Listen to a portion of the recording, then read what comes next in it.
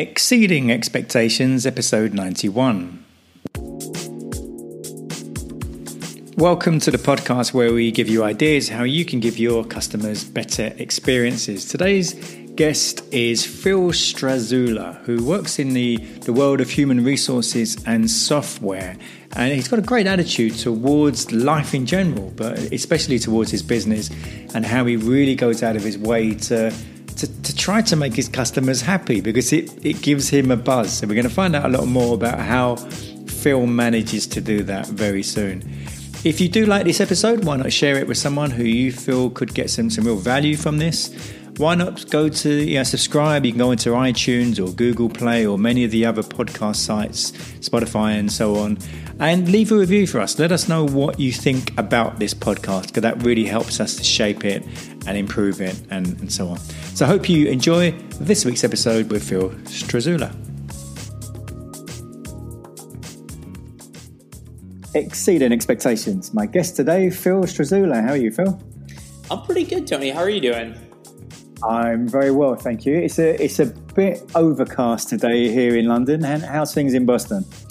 It's one of our first sunny days. It's still cold, but at least it's sunny. So hopefully it's a sign of good things to come. And because I get the impression, I don't know Boston well. I've been to New York a few times, but Boston and London, the weather's not that different? Or, have you been here? I've been to London. It's similar in that it's not great, I guess. Boston is a bit colder. We get a lot of snow. It's only probably like 7 degrees on average colder than New York, but that 7 degrees actually matters a lot. And so, in the summer, it makes it beautiful, absolutely beautiful, as opposed to New York's sort of like hot garbage aesthetic. But in the winter, it makes it a bit colder, and it means that a lot of times when there's rain in New York, there's snow in Boston. Right, yeah, I do. That's one thing I was aware of. You get more snow, certainly more snow than we do, and we rarely get snow here. Yeah, which is one of the many, many great things about London. I absolutely love that city.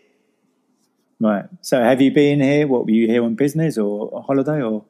I went just for vacation. I've got a few friends from business school that live there. And so we were able to kind of get the insider's look at the city. Actually, really cool. We were sitting at a Chinese food restaurant, and the Monty Python guys were sitting at the table next to us. And are you a Monty Python fan? I am.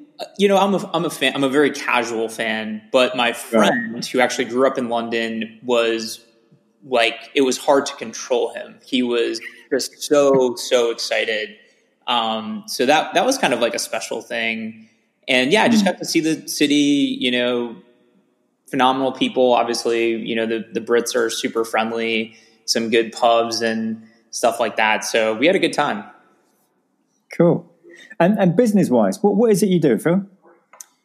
So I run a website called selectsoftwarereviews.com, where we do a ton of research on HR and recruiting software, and then try to help all of these HR and recruiting teams to figure out what software is right for them. So if you're a small company looking to hire engineers, you might look at other software versus a large international company that is looking at background check software. So we just try to be this like central authority that produces unbiased content to help people quicker find the right solutions. And what led you into that? So I started my career off working in venture capital, doing early stage software investing kind of all across the world. I worked for this big global VC firm, and we, invested in companies you heard of like Skype or LinkedIn or Pinterest or Shopify. And so that was like a really interesting sort of introduction to technology and entrepreneurship. I then went to business school, taught myself how to program, always wanted to start a company and thought learning to program was sort of a prereq for starting a tech company. And then I just got sort of obsessed with this whole notion that where you work is super important to your overall life, your happiness. So I started a business in the HR space that helped companies to sort of share their culture with future employees. And after 4 or 5 years, I hired somebody to run that business as a general manager, had some extra time, and I love to learn. I love to teach. I had the startup bug, wanted to start something new. And I just saw this gap in the market where there are so many solutions out there for payroll, for applicant tracking, for all these different things that HR cares about. It's really hard for them to figure out which one's right for them. And so started Select Software to kind of save people time and money and hopefully circumvent buying the wrong software. And so how has it grown since you started it? It's definitely exceeded my expectations, which is always a good thing.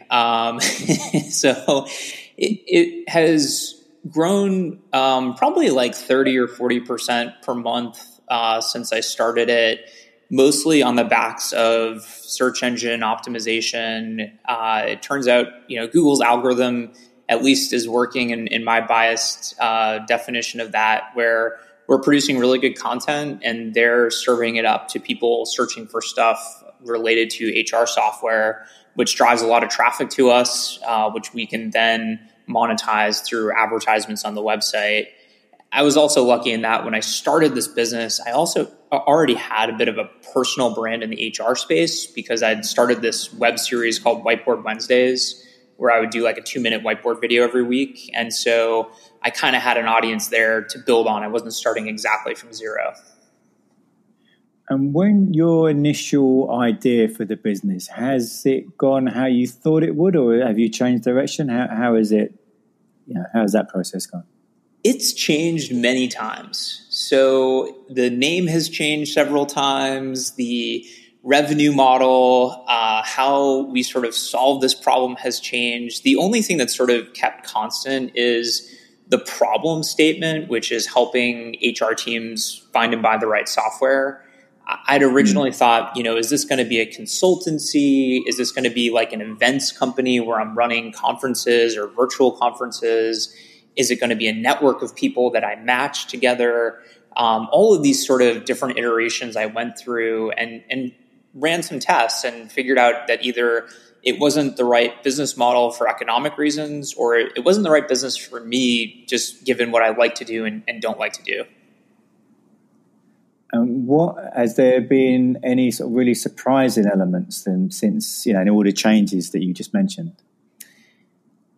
I think the surprising thing is that my business is so closely aligned with some of like the original web businesses that came online in the 90s that had the sort of business model of like help people make a decision and monetize that somehow.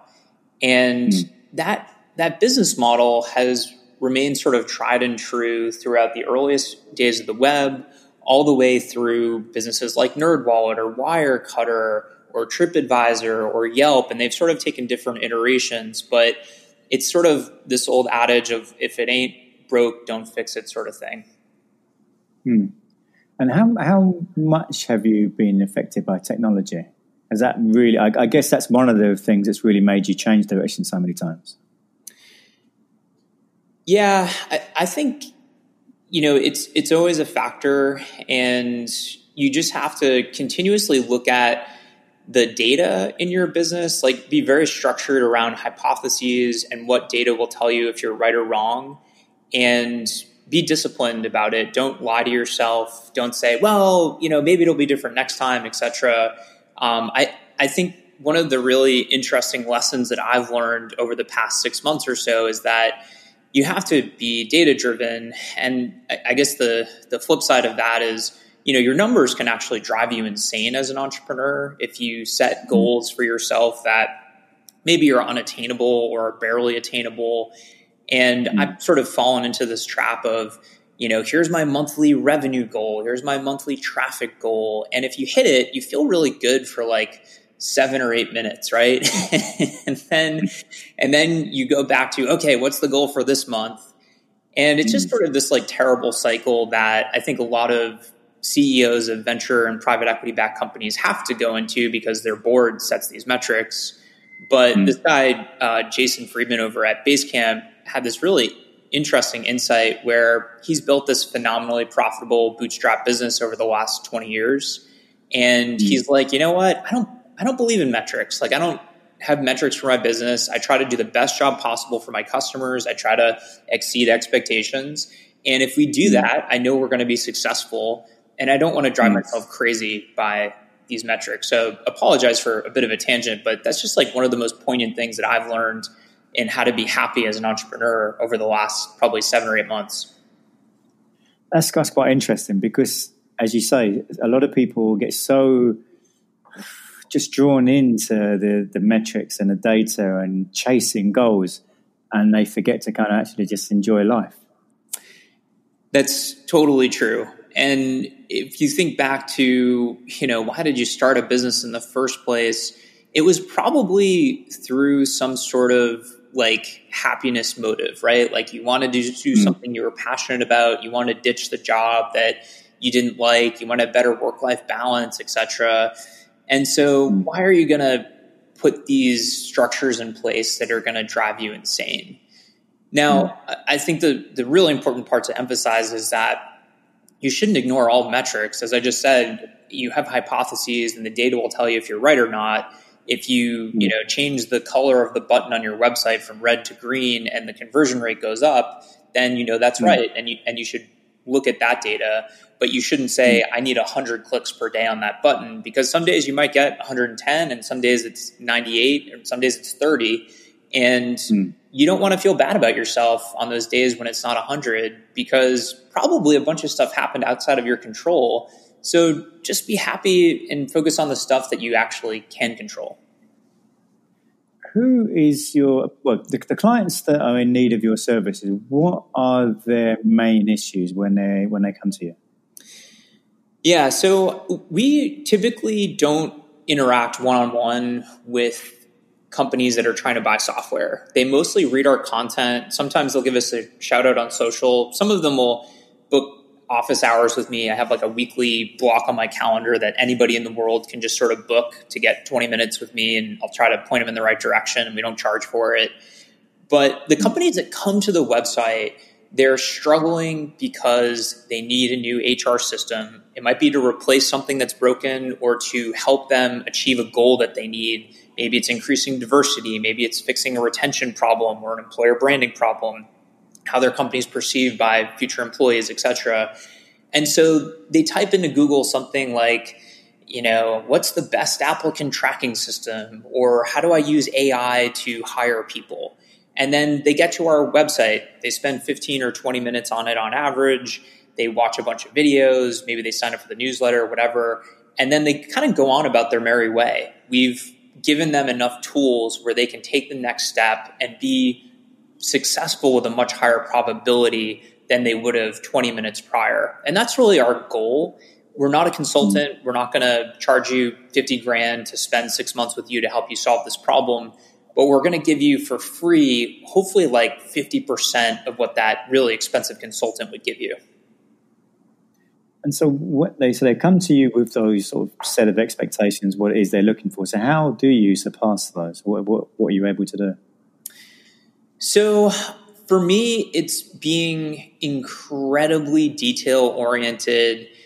And this is also something I'm grappling with as an entrepreneur, honestly, because every strength is a weakness as well. But it's just striving so hard to create the best possible content out there in the world about a given topic. And so I am constantly thinking about the interaction that I might have with a friend of mine who's in need of this information. And if I really cared about that friend, what are all of the things that they would need to know to be the most successful for this decision? So that's like the guiding North Star that we have when we create content. And we realize that people are busy. People don't have all the background context that they need to understand complicated things like return on investment calculations. People are really nervous about bias and pay to play sort of agreements with vendors. All of these things are built into a really detailed structure for every piece of content that we write. And that structure ensures that we can create something that's truly amazing that people want to share and that eventually ranks really highly on Google. Because you would, when we were talking before the recording started, you were telling me about a client last year. You got them a big contract, or you helped them get a big contract. Yeah, so that was a company that's a HR tech vendor that is, I guess, our customer. I always sort of think about our users who we're always trying to serve, and those are the people who are consuming content. And then there's the customers who are trying to market their business to the HR leaders out there. And so this particular story was a company that was fairly new. They wanted to build their brand. And so we had this idea of creating a video for them that exemplified one of their really interesting case studies where they saved the company a ton of money. And so I created this video, and, we try to do everything on time and all that stuff. But I think the way that we really went above and beyond with this particular customer is that we did our best to distribute this video. So we didn't just create it, we actually got it out there. I mentioned the pre-existing audience that I had, the newsletter. We did some interesting things from an SEO perspective. And what they told me 3 months later is that they signed $1 million contract, $1 million a year contract from this video. This video had a link on it. Somebody clicked that link. They signed up to speak to the company, and they literally signed $1 million contract, which is absolutely insane and is, hundreds and thousands of times more than they paid us to create this video. But I was just so overjoyed when they told me that, because you always want your customer to just have an insane amount of value for every dollar that they give you. What was your biggest learning from that? So what's interesting is that doing something like that can really compound over time. So the person who was my main point of contact, this was last year, they moved jobs about a month ago. And they've introduced me to probably 6 other customers. And when this person got to their new job, the first thing he did, even before he started, was he introduced me to the CMO of his new company. And he was like, hey, you got to talk to Phil. He's like really smart. He's really engaged. He got us this huge contract, blah, blah, blah. And so my learning is that, it's like, did we leave value on the table? We got them $1 million. They only paid us a few thousand, blah, blah, blah. It's like, well, you don't really worry about that, because all that quote unquote extra value that you provided is going to come back to you. And even in the last 9 months, a lot of it's come back to us because we just did such a great job and left such a great impression in their head. So typically, how do clients or potential clients find you? Clients find us because we're just creating so much content online about these topics, and we strive to do our best in creating the absolute best video, the best blog posts, etc. And so it gets shared. The right people just sort of resonate with it because they're like, wow, nobody else is doing stuff like this. Like, who are these people? They start researching us, and then they email us and they say, hey, we'd like to be on the site. Like, how do we do that, etc. And so it's kind of interesting how this whole notion of like exceeding expectations is sort of like the best form of content marketing. Because if you think about what is content marketing? It's helpful. It's related to a given demographic, but I think it's really spectacular. And when it's spectacular, it allows it to be more shareable, to be more useful, and to lead to an actual conversion. Because you've probably read a blog post that you're like, oh, this is pretty good.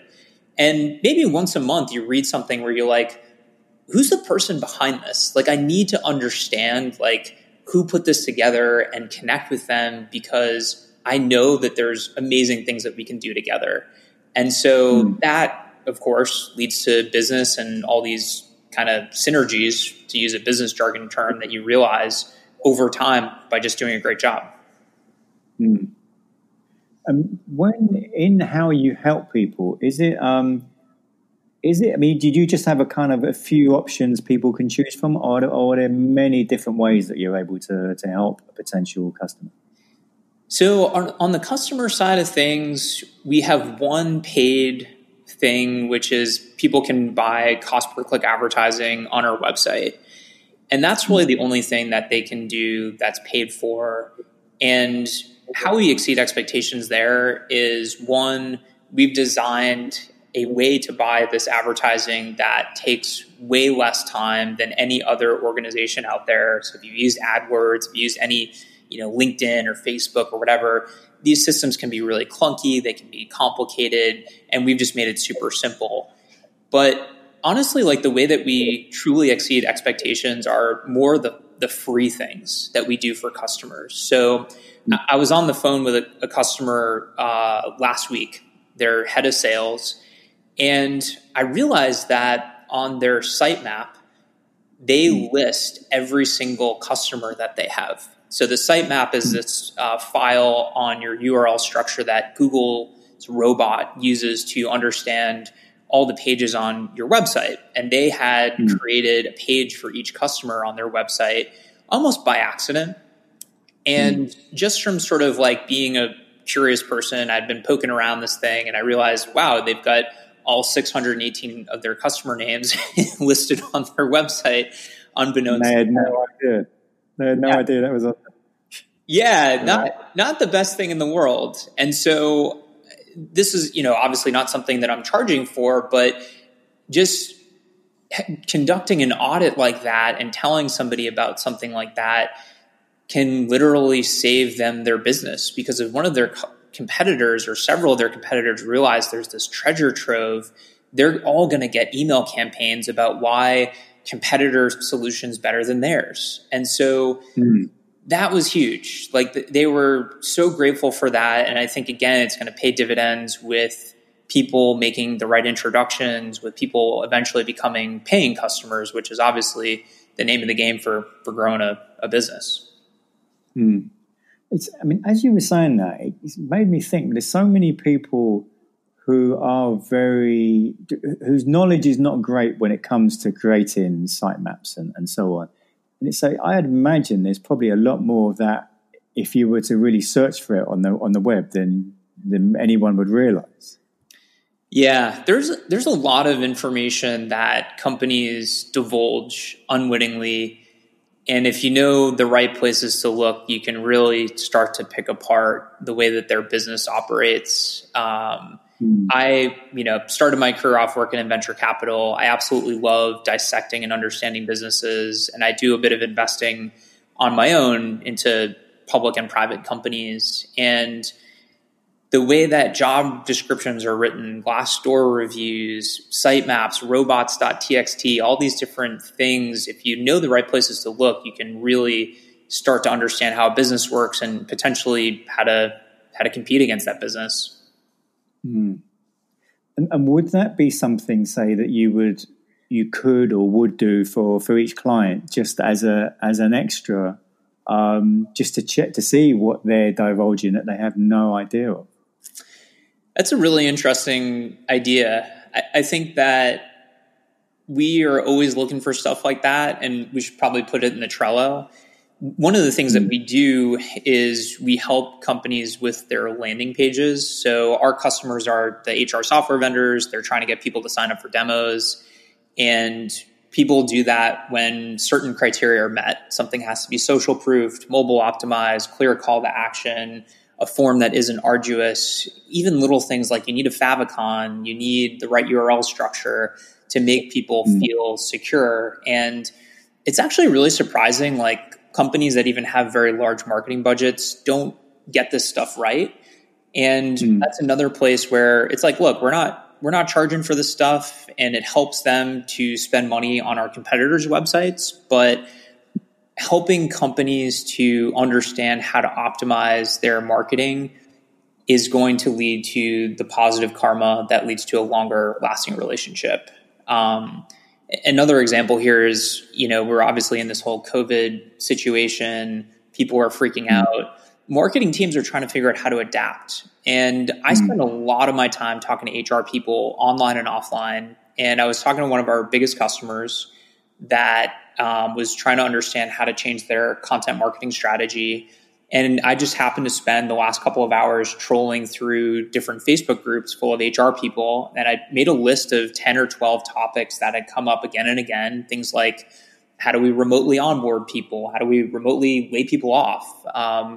And I shared with them that list because I knew that helping them would enable them to see more success, be better positioned, and would also make it so that they were like, wow, this guy Phil, he's generous, he knows his stuff, and we love him. And so we're going to keep spending money on his website, and we're probably going to refer some people too. Yeah, because you've really sort of established your expertise and then they'll have far more trust in you. So it's win-win, isn't it, for you and for them? It is. And that's like sort of the economic rationale for it. And I think that the more human part of it is honestly, like, it just makes me feel good. Like, why did I start this business in the first place? It's really to help HR people through one of the hardest parts of their jobs, where they have the highest risk of getting fired. Like, if you buy the wrong system and it's a 6-month botched implementation that you spend $100,000 on, you might get fired for that. And so I feel really good every day helping out hundreds of people through our content. And by sharing these insights with a marketing team that's totally freaking out, that just laid off half their staff because marketing gets cut in a recession, if I can make them feel good and help them, it's going to make me feel good too. Well, have you ever been on the receiving end of an experience that way surpassed what you were expecting? Yeah, it's funny. This past weekend, actually, something happened to that effect. And I actually just wrote this person a recommendation because I was just so overwhelmed. So on Friday, I wanted to get somebody to help me mobile optimize a new website in a content management system that I wasn't that familiar with, called Webflow, which is this really cool system that's sort of supplanting WordPress in a lot of ways. Totally, you should check it out if you're an entrepreneur, you're building a website.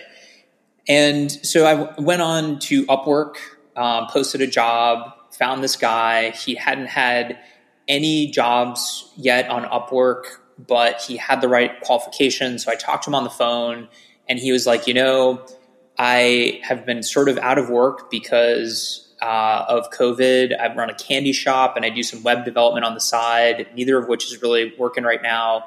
And it's really discouraging because I haven't had a job on Upwork, therefore I have no ratings, and therefore no one will hire me. And I just sort of like this guy. I liked his hustle. I liked his ideas for how to make this thing mobile optimized. So I hired him, and he probably worked like 30 hours over the last weekend. He was up till 4 a.m. last night finishing this website. And of course, I didn't ask him to do that. I thought this would be like a 2 or 3 week project, but he just ripped through it. He did an amazing job. I'm a hard to please, really detail oriented person. And the whole time he's a nice guy. He's communicative. If I ask him to do something more or change something or disagree, or we have a sort of a constructive conversation, like, he has no ego. It was just amazing. And so, it's interesting that this happened just so recently, but it really blew me away, and it just made me feel good. And what does the phrase exceeding expectations, what does that conjure up in your mind? So it's kind of funny. I always think about this framework where your happiness equals reality minus expectations. And so when you sort of exceed, when reality exceeds expectations, therefore there's happiness, there's dopamine. And that is really how I identify it. This person who I just described, they helped me to get this website up and running faster. And that's amazing. And the way that I sort of understand it as a person is it just makes me feel so happy. And I think that happiness is actually true on both sides of the equation, where, again, going back to that $1 million contract that I got that person, I felt so great because I was a part of that, because they were so happy. I made another person's day. I made probably their year, honestly. That was probably their whole quota for the year. So that's really how I understand it at the end of the day. And